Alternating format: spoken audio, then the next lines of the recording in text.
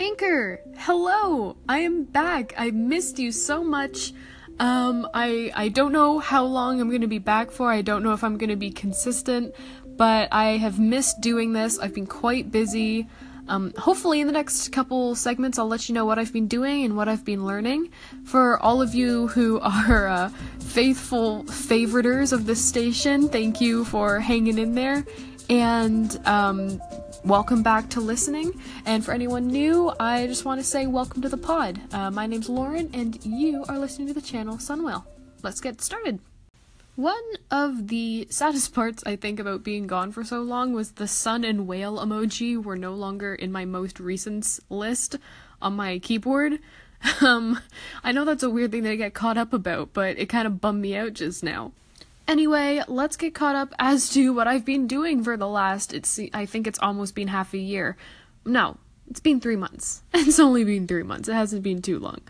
But either way, let's get caught up. So, in September, I started back. I'm completing my last year of my undergraduate degree at the University of Waterloo. If you guys have listened to my previous episodes, or even if not, my program is called Global Business and Digital Arts. We call it GBDA for short. It's a really interesting program. They're making a lot of new changes in the next couple years, and it's going some really interesting places. It deals a lot with sort of modern businesses, innovation, ideas, and it's a very cool and innovative program. I think that's what really drew me to it. Anyway, I'm completing my final year of that.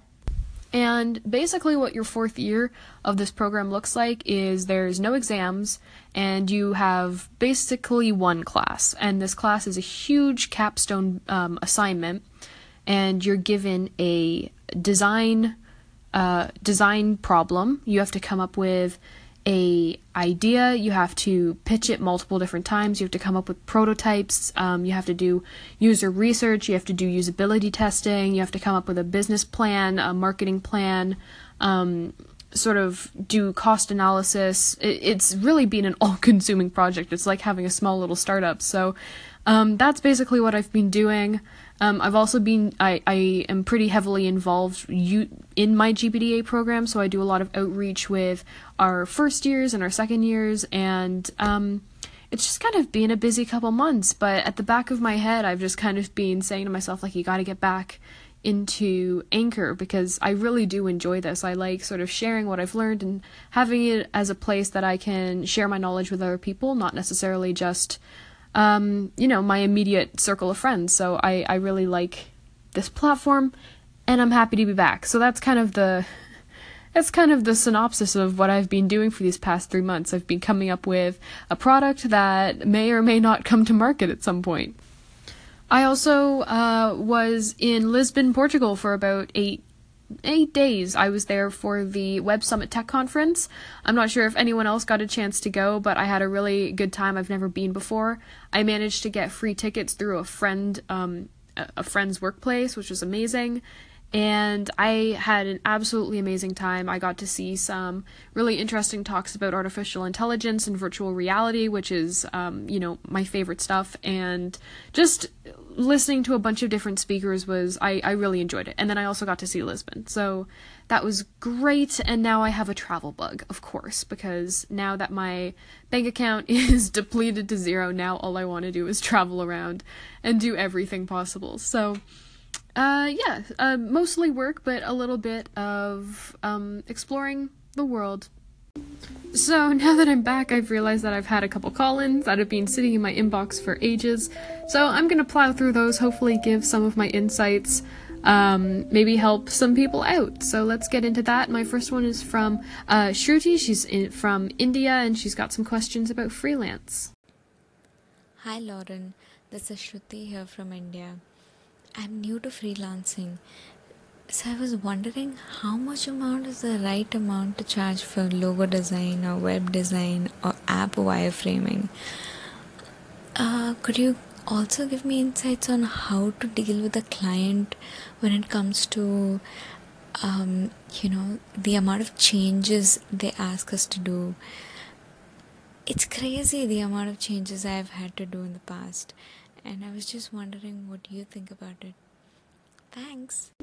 When you first start freelancing, the issue of how much you're going to charge your clients and where you're going to draw the line at client changes, those are sort of the first two roadblocks that always seem to come up. I experienced them, and it's just a natural part of life, so I'll see if I can sort of give you my insights there. In terms of how much to charge your clients, it's really dependent on you, what you need to pay for, your lifestyle needs, and all of those sorts of things. For me personally, freelancing isn't my only source of income, so I can sort of adjust my hourly rate and sort of the jobs that I take in, but that's not necessarily the situation for everyone else. So I'd love to just say start with, $50 an hour and go from there, but it's not always that straightforward. So I actually found a really useful tool online that I used when I was first starting. And it's a website called freelanceboost.com. I'll put it in the segment title so that you can check it out, or if there's a way to link it. I don't know. See, I'm fresh back, and Hinker is always adding new things, so I'll find a way to let you know where it is. And basically there's 3 different sections, and you it calculates for you how much you should charge based on, how often you're going to work, how much all of your monthly expenditures are, how much your business expenditures are, and then it calculates your rate and can also calculate what your annual salary will be. I found it really interesting. Not only did it kind of make me start thinking about how much I really needed to be, sort of how much money I kind of needed out of this venture, but it made me a lot more confident that what I was charging was actually a workable rate for myself. Because you kind of get this tendency that you want to charge less money because you want to make the sale. Don't do that. Charge what you need to make, and if your work is good and you stick with that, there will eventually be clients that are willing to pay for your rates in order to get some first-rate work. Now, another really important challenge that always seems to come up when you're freelance designing is client changes and how many you should allow before you kind of draw the line and say, okay, no, this is too much. And everyone kind of solves this problem differently, and you do sometimes need to be flexible depending on your client. I know that I have been, but having a certain set of rules that you try to follow whenever possible is pretty useful. So I'll share sort of what I have done to mitigate the amount of changes I've had to make, and hopefully you can adapt some of those things to work for your business. So basically, when I'm providing a client with an estimate as to how much a certain project is going to take, let's do logo design for example, I include a certain number of changes within that price. So I assume that I'm probably going to have to make 3 to 4 different rounds of changes, and I incorporate that into my base price for logo design. And usually, if the client is reasonable, 4 different changes is more than enough, especially if they've sort of been watching your process all the way through. But for people who tend to go over that line and sort of want to take advantage of, okay, not just changing small little things sort of in a very nitpicky fashion, those can get old real fast, and they can also eat into the time that you need to devote to your other clients. So the way that I've done it is I include about 4 changes within my base price for a logo, and then I say, any other change is going to be worth an hour of my time. So whatever your hourly price is, whatever you decide, say every change in addition to that is going to be worth X amount of dollars.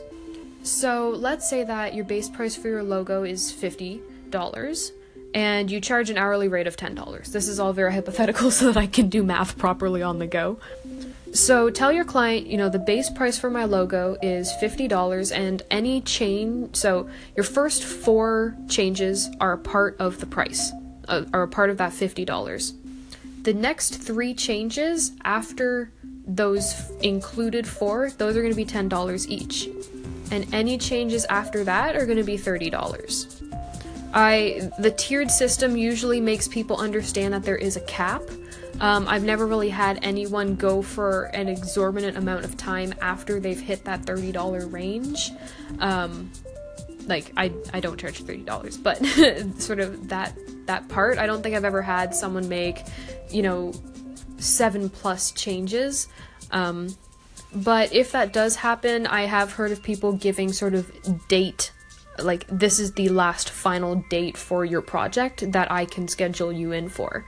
And again, depending on how easygoing or how difficult the client is, you might have to become more rigid or more flexible on those decisions. I'll leave that up to you and sort of your business style. But I do find having a certain number incorporated within the base price does tend to make people understand that there's a limit. And then having the sort of slowly increasing charges, the more changes that they tend to add, does sort of help them realize that at some point they need to stop. And the last date notice, sort of being like, the last day I can make changes to this logo is like December 30th. That also gives people an understanding of, oh, this person has other clients that they need to attend to, because, sometimes clients tend to forget that you're a freelancer and, you have multiple different customers that you need to pay attention to. I hope that that's useful. Again, I know that there's not any one solution. I'm just kind of letting you know what has been working for me for the last couple years. If you have any questions, feel free to reach out. I'm always more than happy to clarify or talk further about any of this stuff. And I have another call-in that I got to respond to from Popcorn Finance. I feel terrible for how long these have been sitting in my inbox, but I'm still going to release them because, hey, I always love some positivity, and that is what Popcorn Finance is bringing to you now. So enjoy. Hey Lauren, this is Chris, and I just want to call in and say, first of all, thank you so much for calling in. It was really good to hear from you, and you had some really nice things to say, so I really appreciate that you just took some time out to call in. And I was listening to your station, and you're asking for us to give you some of our favorite things. And right now, I'm at the beach. I live in Southern California, and even though I lived out here for my whole life, I never really went to the beach that often. It's kind of weird. I guess most people think you go to the beach all the time if you live out here, but I never really did. And recently I found myself enjoying just coming out here to sit like on a lunch break or after work, just to kind of unwind. And it's just very peaceful. Like, it's very windy. You hear people playing volleyball. There's, it's just nice to look out into the ocean, and it's very de-stressing. So for me right now, that's my new thing that I enjoy doing, is going to the beach and just taking it easy. Popcorn Finance, I always love listening to you because I know nothing about finance, and I can honestly say that about 70% of what I've learned has been from your podcast. So thank you so much. And you know what? The beach is great. And I don't think that's changed in the couple months that I've been gone. I'm happy that you're enjoying yourself, and much love here from Canada, where it's freezing. And of course, my search for everyone's favorite things continues. Please feel free to call in at any point. Let me know, what you're thinking about. What are you mulling over? What are you really enjoying right now? Personally, for me, it's binge watching every single season of Parks and Recreation. So, hey, I want to know what's keeping you going. And my last call-in that's just been sitting in my inbox is, of course, from the innovation intern, Emily, who I miss. She's very far abroad. She's in the UK right now. I miss her like crazy, and I remember this now because she was doing a project about Anchor, and she did a sort of practice call-in to my station. I don't know if she wants me to publish this, but I'm going to publish this, so enjoy, you guys. Yo, Lauren, this is my example call-in. I miss you on Anchor. Bye! Speaking of the innovation intern, I've actually been a guest on her channel or her station today. She's been doing a segment over the last couple days, as I understand, about user research and usability testing and those sorts of things. And that's kind of my jam. So I have a short little interview with her on her channel. So feel free to check it out. And let me know if you have any questions on my end. I love call-ins. I'd love things to talk about. And hopefully within the next couple days, I'll release some actual curated content for you guys, as opposed to me just responding to old call-ins and apologizing for being gone for so long. But until then, my name is Lauren, you've been listening to Sunwhale, and I will talk to you guys soon, I hope.